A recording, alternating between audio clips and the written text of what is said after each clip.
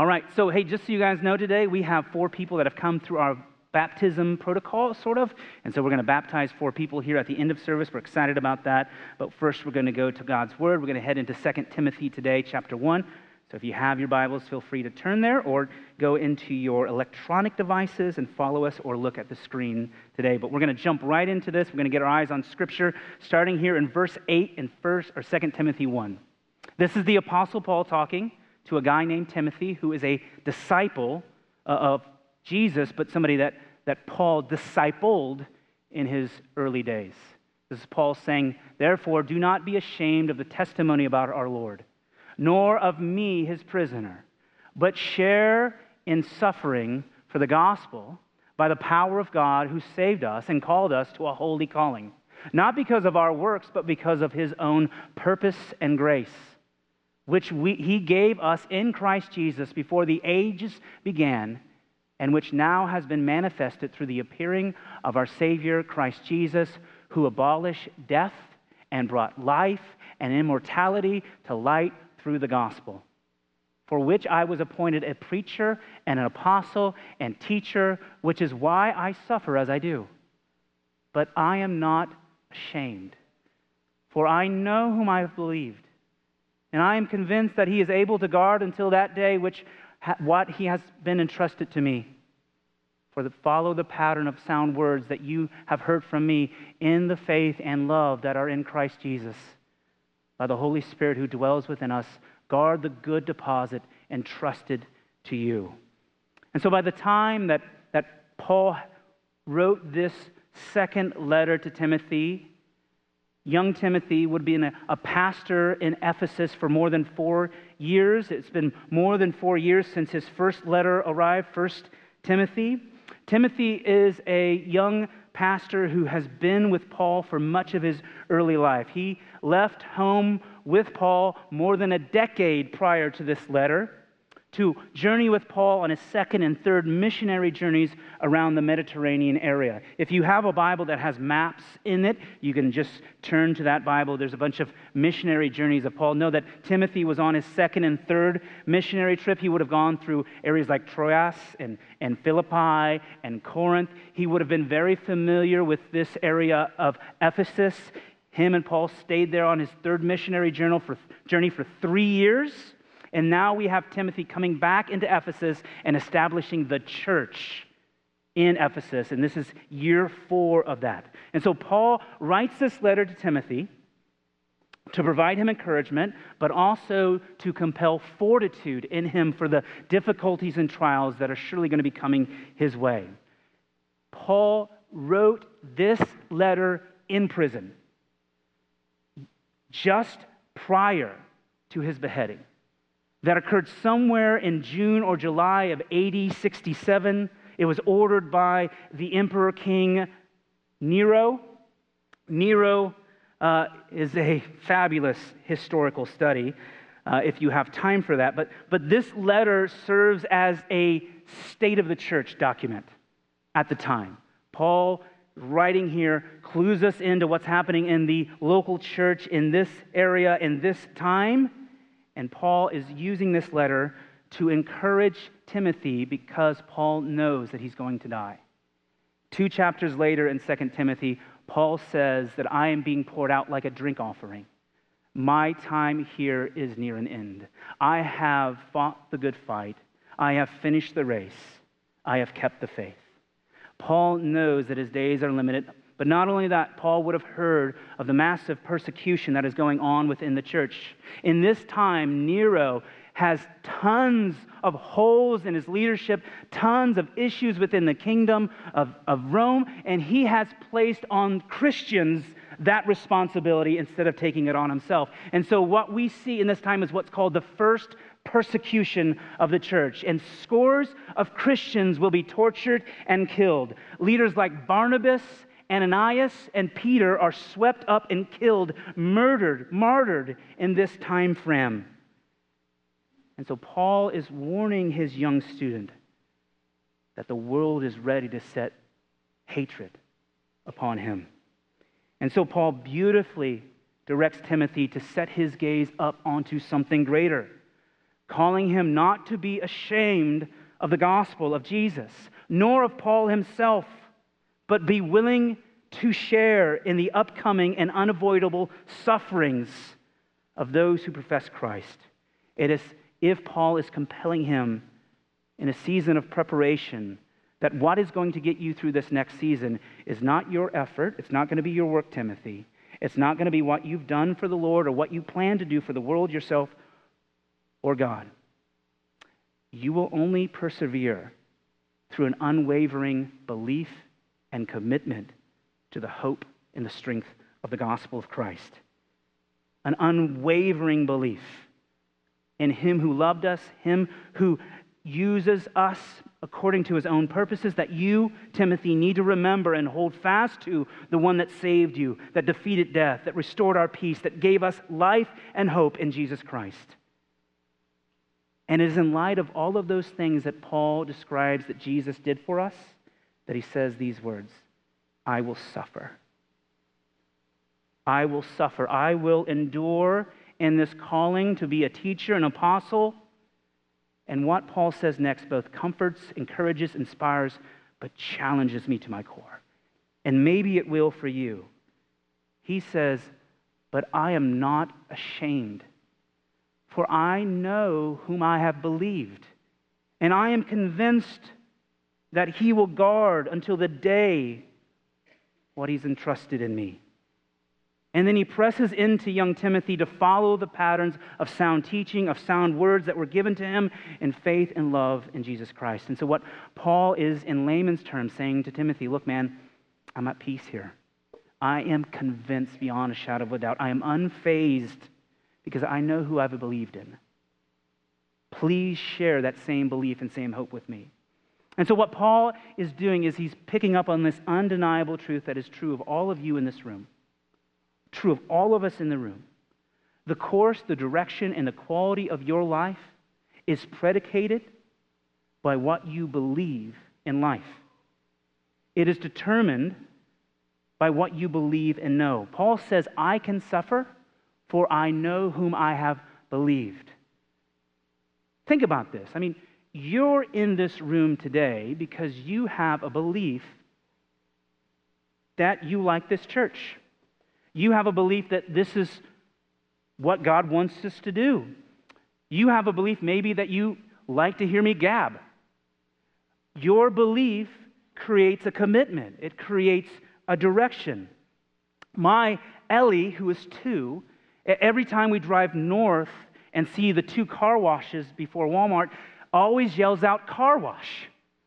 And then she says, scared, and covers her little ears. She's afraid that that car wash, although she's been there no less than a handful of times, is going to hurt, harm, or frighten her in some ways. But my other daughter, Camille, who's 5, sees those car washes and says, Daddy, can we go through the car wash today? Because she believes that she's safe and secure and enjoys the process of going through a car wash. And so 2 different girls, 2 different beliefs, 2 different realities. And what Paul has chosen to rest and believe in partnership with the Holy Spirit of God, has manifested a steadfastness and joy that even the most difficult struggles of his life cannot rob. And so what I think is important for us to consider today thoroughly is, what do you really believe at the end of the day is true about God? What do you believe to be true? Would you write this? Even though I suffer, I am not ashamed, for I know what I believed. And so today we want to elevate Paul not as a human that we celebrate in his example of perseverance, but rather that we would elevate what lies behind Paul's belief and commitment, that we would elevate Christ. And so can I be as simple as saying, what does it mean to believe? What do you think it means to believe? When Paul writes this sentence, for I know whom I believed in, or believed, he is using the Greek word pistuo.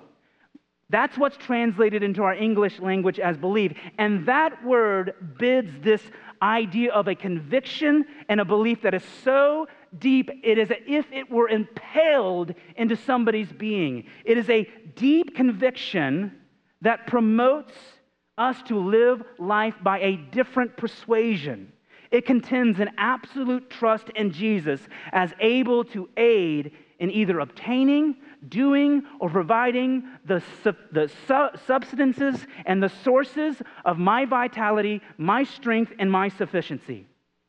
And it is belief that creates lenses in our life that we say yes to certain things, certain realities, certain beliefs, certain thoughts, and say no to others or reject others. That I filter what comes at me in life, that I filter what comes at me in life by what I believe, and that will directly speak to what I'm willing to endure and commit to. And then Paul writes, follow the patterns of sound teaching, which means hold fast to, which implies this something is trying to take it from us. Be faithful in holding on to it, nourishing it, defending it. For those of you in this room who have been called to marriage, understand this.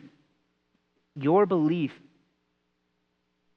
of your spouse and what you believe about them and what you believe about the institution of a marriage as a whole will directly influence what you're willing to endure in that relationship and what you will say yes or no to. And I'm not trying to oversimplify marriage because there's lots of complexity there. But listen, what you believe about yourself will directly impact what you're willing to endure as a person and what you will make as boundaries in your life that you will say yes or no to. And as a Christian, what you believe about Jesus will directly reflect what you're willing to endure and say yes and no to in your relationship. All of that to say that your active commitment, what you're willing to persevere through, is founded in what you believe and what you hold fast to. And listen, if you're wishy-washy on what you believe in, you will be wishy-washy in what you will endure and commit to. And so, friend, can I challenge you again? Who do you believe God to be in your life? Because what you believe there impacts every aspect of your life. Because, listen, this is vitally important. Because as culture, a culture that we love and we care for, a culture that Christ loves and cares for, but as that culture progressively moves towards secularism and humanism, where the lines of religion and Jesus and self-help have all but been blurred, where we see Christian denominations and major church movements abandoning basic biblical foundational truth that speaks towards flourishing and God's glory, as they surrender them to man's opinions, as they surrender them to best-selling books, as they surrender them to spiritual healing, miracle-driven conferences and superficial talk show hosts and celebrities, as we surrender them to environments and emotions, we have a challenge. Look, all of those things, are they evil? No. Is there goodness to be found in them? Yes. But listen to me, none of them will last. None of them will last. None of them. We have to hold true to what is right, good, faithful, effective forever, following the pattern of sound teaching and word. Our people, for centuries, have defended the ancient scriptures, have defended right knowledge about God, have fought for scriptural integrity interpretation to be clear and accurate. And they have defined specifically what they believe. Some 150 years after Christ died on the cross, the church got together and wrote down the basic tenets of what they believe, and they called them creeds. And they would recite those creeds in their churches on a weekly basis, but not only on a weekly basis, on a daily basis within their church homes. The oldest of all of those creeds is called the Apostles' Creed, and it was written in some form around 180 AD.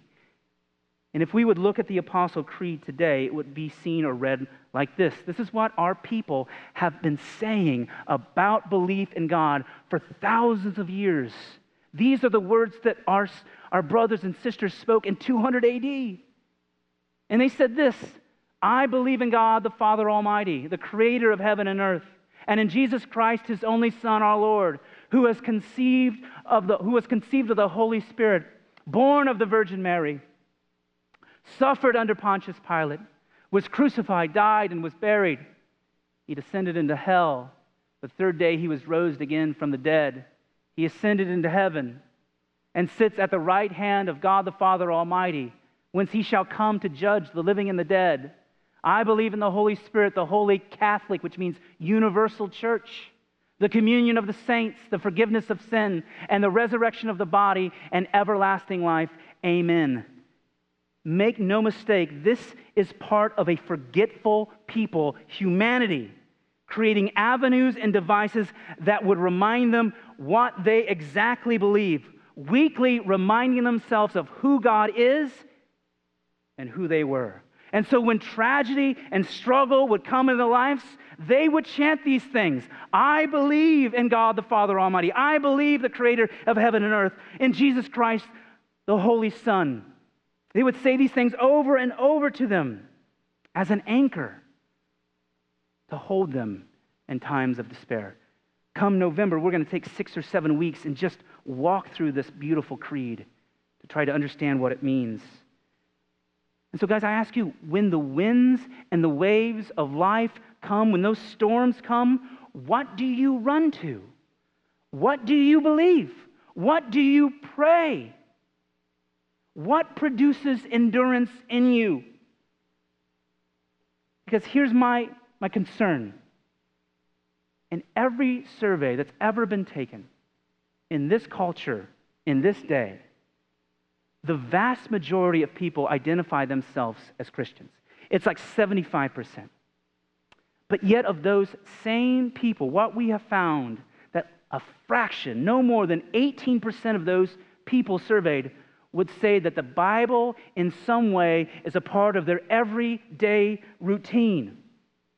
And so what that compels to me is that people are believing in God based upon somebody else's words about God, an emotional decision or environment that was never grounded in the Word of God, through a mentor or through a feeling like belonging or fear. But listen, when the crap of life hits the proverbial fan, none of those things prove to be dependable. None of those things prove to be adequate or sufficient in belief. And time again, we see in the struggle of life that oversimplified cliche that your cool Christian leader gave to you, or that feeling that you had in some event, does not hold water when you hear the word cancer, or she's dead. Paul is saying that my life, my hope, and my future is not predicated on what my opinion is, what I see, what I feel, what I do. It is bound and secured from Him who I have believed. And I am convinced that He will guard and shepherd me. Him who saved me, Him who called me for His uses and His purposes. I believe that what He has already done for me, Christ, will prove to be sufficient for me in this moment on this day. Paul is so thoroughly convinced in his belief that literally death has no power over him, sways him none. No concern for his own well-being or his suffering, only for the glory of God. And so, friends, I ask you today, who do you believe God to be in your life? Because if we are not consistently reminding ourselves daily, we will forget. We are a forgetful people. If we are not reminding ourselves of who saved us, who loved us, who turned wrath away from us and gave us grace, if we're not consistently in awe of his name and his love and his kindness towards us, if we aren't reminded of who we are and how big that he is, if our emotion never becomes deep, abiding devotion, your faith, your belief will always fall on the rocky, shallow soils of the human heart and never take root. Because listen, nobody promised in Scripture or in our heritage that this would be easy. Somebody may have told you that, and that's a lie. This was always going to be hard. Christianity is not the gold brick road to Oz. You and I in this room know that it's a journey of potholes and detours. It's hard. And what makes it so complicated is there's so many false representations and misinformed beliefs about this ancient faith. People that claim that Jesus wants you happy, healthy, and wealthy. And if you're not, then it's your fault. People that say, hey, just follow these three simple steps, or just live by this cliche, this oversimplified cliche, and you'll have victory in your life. But listen, following Jesus isn't the club for the happy and the untroubled. It is a fraternity of the broken. It is a fraternity of the broken who see their desperate need for something other than themselves, who cry out for something other than my own pride, my own wisdom. I need Christ. And they want nothing more than the God of the Bible. Paul writes this in 2 Corinthians as a reminder to us. He says to you and I, in his letter to the Corinthian church, that we are afflicted in every way, but not crushed, perplexed, but not driven to despair, persecuted, but not forsaken, struck down, but not destroyed, always carrying in the body the death of Jesus, so that the life of Jesus may also be manifested in our bodies. Look, there is a measure of death that reigns in all of us. Paul says that we are carrying in our bodies the death of Jesus, so that life might be manifest, which means this: it was always going to be about your weakness. It was always going to be about you dying to self. It was always going to be about your suffering and your struggling. That is where life is going to be found. Who told you that this faith was going to be easy? Who made you believe that Jesus wasn't familiar with suffering? Jesus says, count the cost. Because following me might cost you everything. And so sometimes we think that if somebody's really spiritual, or somebody's really being used by God, that they live in this constant state of victory, where life just remains easy.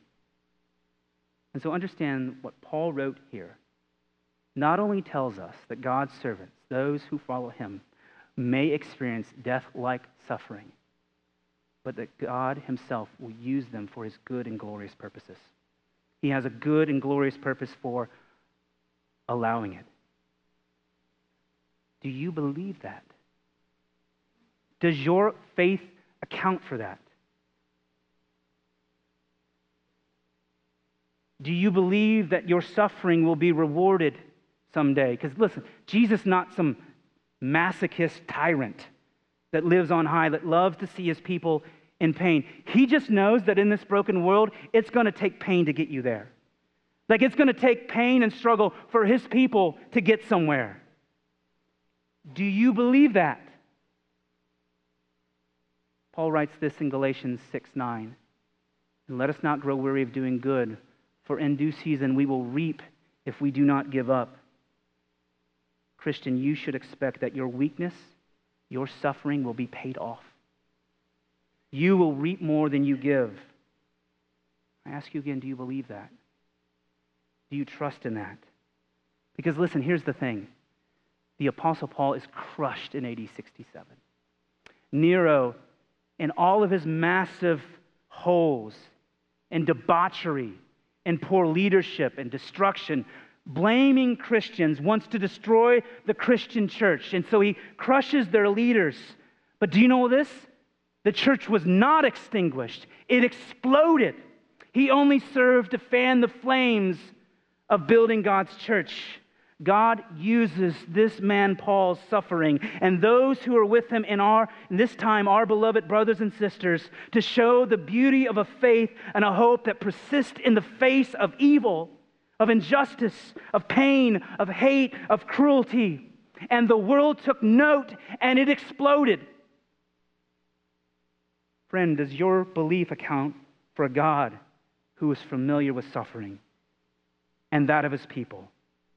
But not only that, works to restore all that was lost. Because listen, what the enemy meant for evil, God turned it to his good. What the enemy meant in crushing the Christian church in AD 67, what did God do? No. In 1 Peter chapter 5, it says, "And after you suffer a little while, the God of all grace, who has called you to his eternal glory in Christ, will himself restore, confirm, strengthen, and establish you." And so, friends, I ask you today, what do you believe? What are you reminding yourself of? It will alter the course and the direction of your life. Are you reminding yourself of the God of the Bible? Because listen, you're going to forget. Would you pray with me that God would increase your affections in life? That all you love more than anything on this world is Jesus. That he would be the supreme belief of my sufficiency, of my vitality, and my hope on earth. Would you make that your prayer? Because this is never going to be easy. And it was always meant to be that way. And he is well versed with suffering. And he will use it for his good. Let's pray. Father, we come to you today and we know that there are difficult circumstances in our life, and our aim here is not to minimize those things, Lord. They're real, they're painful. But Lord, that we would want to be called up towards something higher than ourselves in those. That we would get our eyes off of ourselves and onto you. That we would pray through your Spirit that you would be what we devote ourselves to fully. That you would compel a belief that creates steadfastness, perseverance in this journey of life. That your Spirit would comfort and guide and direct us. So, Lord, just challenge us, convict us to remember you, remember what we believe in, like our ancient brothers and sisters who recited those chants, those creeds in times of trouble, Lord, that you would give us focus on what we specifically believe, that we would endure for your glory and our joy. And we pray all of this in the name of Jesus Christ, our Lord. Amen. As always, we enter a time of prayer and worship here. And so if you're here today and look, if life is here and it's rough and you're in that pothole, we'd love to pray over you and care for you. Maybe it's somebody else in your family or a friend of yours. We'd love to come around you and pray for them as well. Just know that we're here for you right now or even after service in our prayer room. So let's stand, sing, worship our King one last time. God has been a part of my life ever since I was very little. I grew up going to church until I was around 11, and we stopped for a little bit, and a friend invited me to come here when I was about 16. And going into my senior year of high school, I became severely anorexic. And I pushed away a lot of people in my life because everyone is, of course, trying to help me.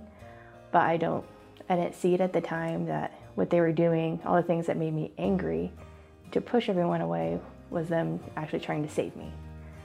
And it wasn't until I realized how much I was hurting everyone else. I put myself through a lot. I put my body through a lot and mentally just not in a good place, and it ran away from me. And when I started to see how much I was hurting everyone else, I started to climb out of the hole I was in. And for the longest time, I didn't see how God could use this in my life. I wasn't thinking, oh, this could be used for something. I was just ashamed. When I started to get involved in youth ministry here at church, I started telling kids, like, hey, this is what I went through. And I started to see how God was using that to help me connect with kids and to connect with other people. Because the more I think we talk about the struggles we have gone through, God uses that to connect us with other people. And I know now that what I went through in my struggles, God's using it as I've gone on mission trips this past year. I shared it at a church we went to, and the response I got from people was something I wasn't used to. They came up and just thanked me for sharing that I have struggled too, because so often we put on this facade that everything's okay, nothing happens, but we all have struggles. So sharing that with each other, letting each other know it's okay not to be okay. It's okay not to have everything have gone perfectly. And to me, Jesus is my Savior. He broke down the walls I had built up. With my bout of anorexia, I put up a lot of walls around me, and holding that in, he helped break down the walls to let it out. And Jesus, I think he does that with so many of us. He lets us know it's okay, and he's always going to be there for me. Even if I fall and stumble, he's going to kneel beside me and say, hey, it's okay. But I know he won't leave me there. Even if I have doubts and anxiety, which I have struggled with, I know he's always there with me. He's not going to leave me there on my knees. He's going to always pull me up and help me along the way. I think I should get baptized to, I guess, not let the fear control me of stepping out there and being vocal about it. I've always been shy, not wanting to speak out about my faith, and this is the loudest way I could think to speak out that I do believe in God and I know he saved me. And now I can't wait to go and take my story and take what he's given me and serve more. And I know that's what he's called me to do, is to serve, and not just within the walls of this church, but wherever he wants to send me.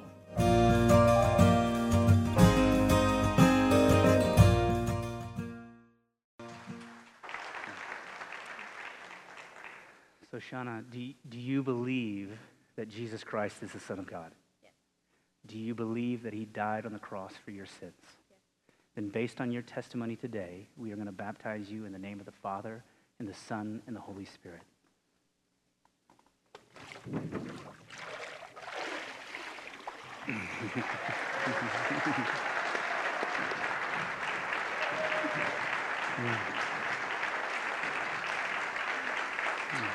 Okay, let's just stay. We'll turn the house lights on, and we'll just pray over Shauna here, and we'll dismiss from here. Okay? Would you pray with me? Surround her with your prayers. Father, we just come before you, and we think that we get to celebrate the fact that you are redeeming hearts today, and God, that you're still alive and active in our world. And so we just thank you for Shauna. We just pray protection over her. That we know that the enemy wants nothing more than to kill and destroy the momentum she has in her life, the belief that she has in her life. So let us as the church come around her like Paul did with Timothy and encourage her and help her, fortify her. And so God, we just praise you as a God that heals, a God that restores, and it's evident and present today in this testimony. And so Jesus, we just love you and praise you, and we pray this in your awesome name. Amen. I was raised in a church with good morals, good integrity, wonderful parents and family, and really first gave my life to Christ when I was in 5th grade at church camp. And from that point on, it was kind of roller coastery, where I was close to God, and then really just went backwards, and I do it myself, and I don't need any help. I'm very stubborn. So I always think that I can do it better. Went through quite a bit of stuff, through college and, out of college, I partied too much and went through some depression and suicidal stuff. And so when I say I wouldn't be alive, that's very true. I think God has just always, always, always been there. He's pulled me out of the deepest, darkest areas and has provided for us always. We made sacrifices, but there was always so much love. And in the past 9 months, things have just completely turned around as far as our marriage. I mean, we still have, our fights, of course, but the love that we have for one another is not like we did. It is much deeper, and it's much more forgiving and fun. And he has stepped into the role of being Karina's dad. I don't know, it's been perfect. I've felt called for a long time to be baptized. And I kept putting it off, and, it's like, no, it didn't feel like the right time. And it just, for a little while now, I just felt like God said, it's time for you to just give it all to me. And, we'll do this together. Christ to me is my provider, and he's my friend, and he is one that has never left me, no matter how many times I've left him. As I said before, has always provided, has always forgiven me. I've done so many things in my life that just,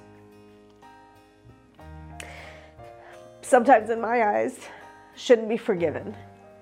So for him to look at me and to choose me as his daughter, to be forgiven and to say it's okay, is remarkable. It's life. He's life, because I honestly and with all my heart would not be here if it wasn't for Christ saving me.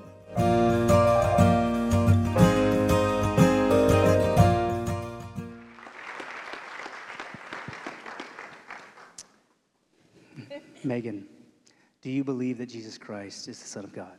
Yes. Do you believe that he died on the cross for your sins? Yes. Based on your testimony today, I baptize you in the name of the Father, the Son, and the Holy Spirit.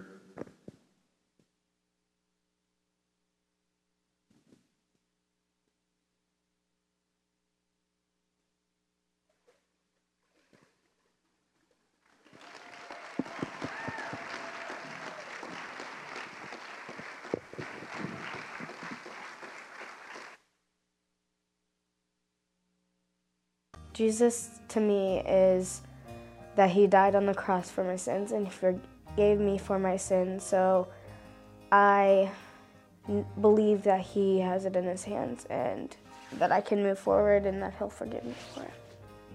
Baptism means you're showing your love for God to other people and that he died on the cross for other people and for everybody, and that he died on the cross for our sins, and that he will be there to help you through hard times.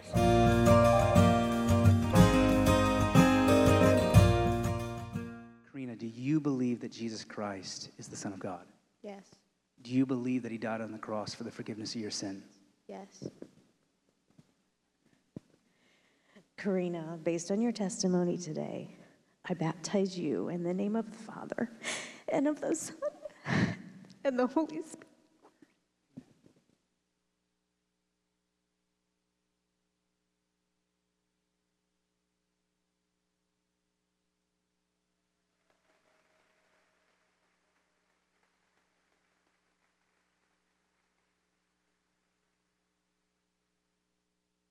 over the last, I would say, year, it's been a really transformation in my life. I was not following Jesus in a lot of ways, not walking the right path that I should, and came to a crossroads in my life that I had higher priorities beyond my faith with money and material things, and finally, I wasn't able to look myself in the mirror anymore and didn't like the man that I'd become, and I felt God tugging on me for a long time and kept turning away, and then finally I accepted Jesus into my heart, and then started walking on the path. And I mean, it's been it's not been a perfect path, but every day has got its own challenges, but definitely trying to move forward and follow Christ and be as like Christ as I can in the things that I do and the people that I come in contact with. I have joy now. I didn't have joy. I had maybe fleeting moments of happiness, but the happiness was found in not in my faith and not knowing Jesus Christ and not knowing I did not have true joy. Like now I've got joy a lot more than I ever did. I'm happier through that joy, not just fleeting, like this little thing makes me happy, and then that thing is gone, and then the feeling is gone. So I feel more secure. I feel just overall a more sense of goodness in my life that I didn't have a year ago. Jesus is my Savior. He paid the ultimate price for my sins, for everyone's sins. For my mistakes, he's washed me clean of that. I mean, I can ask for forgiveness and know that he loves me, and know that he's my Father, and there's a place for me in heaven. And I mean, it's a tremendous feeling to have in your heart, knowing that you've got God in your life, whereas I didn't have before. And I mean, there's not much better feeling than that. Baptism to me is a showing of a public display of my faith to Christ, and I guess I want everyone to know that I do love Jesus and follow Christ, and this is a way to publicly display that love towards Jesus and towards God.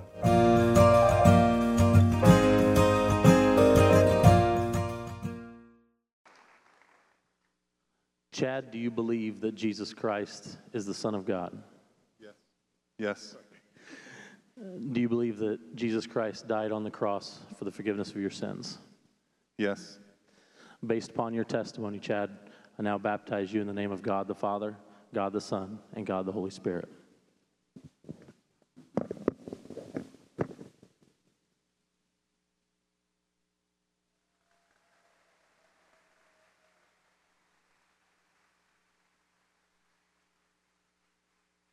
My story started a little over 9 months ago when I lost my wife unexpectedly to a brain tumor.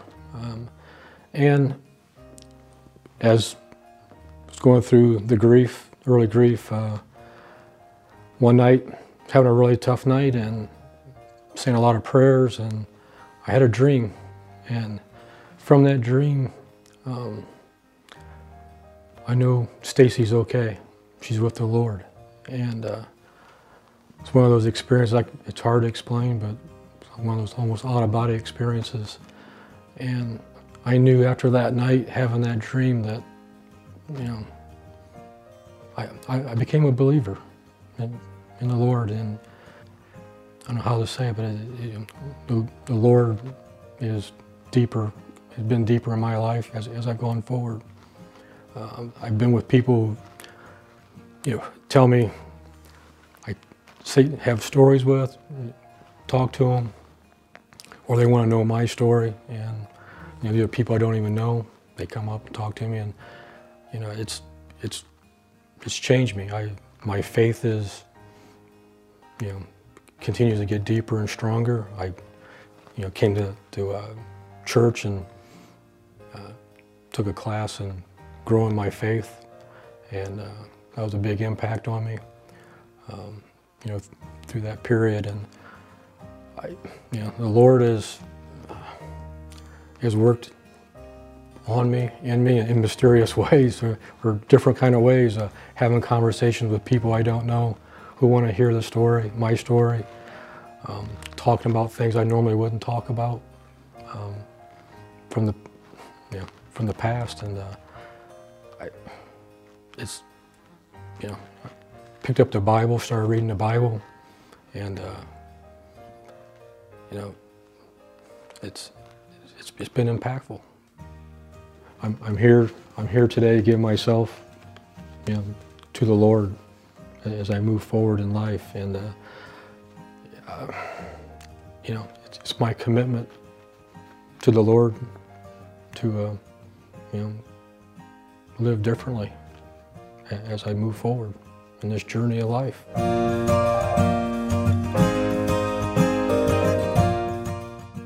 So Marty, do you believe that Jesus is God's one and only Son? Yes. And you believe that he died on the cross in payment for your sin? Yes. And that he rose from the dead, and through that you now have his life in you? Yes. Based on that testimony, we baptize you in the name of the Father, and the Son, and the Holy Spirit.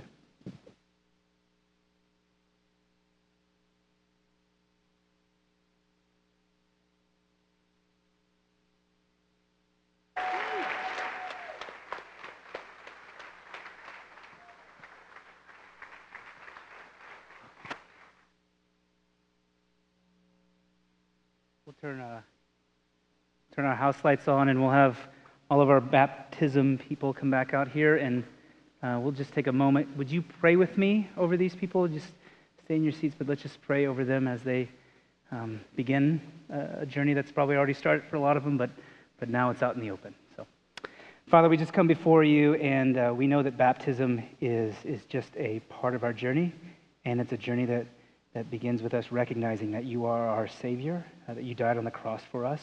And it's not just personal, Lord. This is about being in your family. It's for us who sit in these seats to know that this is my brother, this is my sister, that I can encourage and help them and carry their burdens. And so, God, I pray over these people just a blessing and protection, that you would keep the enemy from robbing the joy, robbing the movement in their life towards you, that you would bring around them people who care earnestly for them in their walks with Christ. And we just praise you today as a God that is still alive and active in the hearts of men and women on this earth, and that you are still redeeming people today. And so we pray this in the name of Jesus Christ, our Savior. Amen. Amen. Love you guys. Have a great week. We'll see you soon.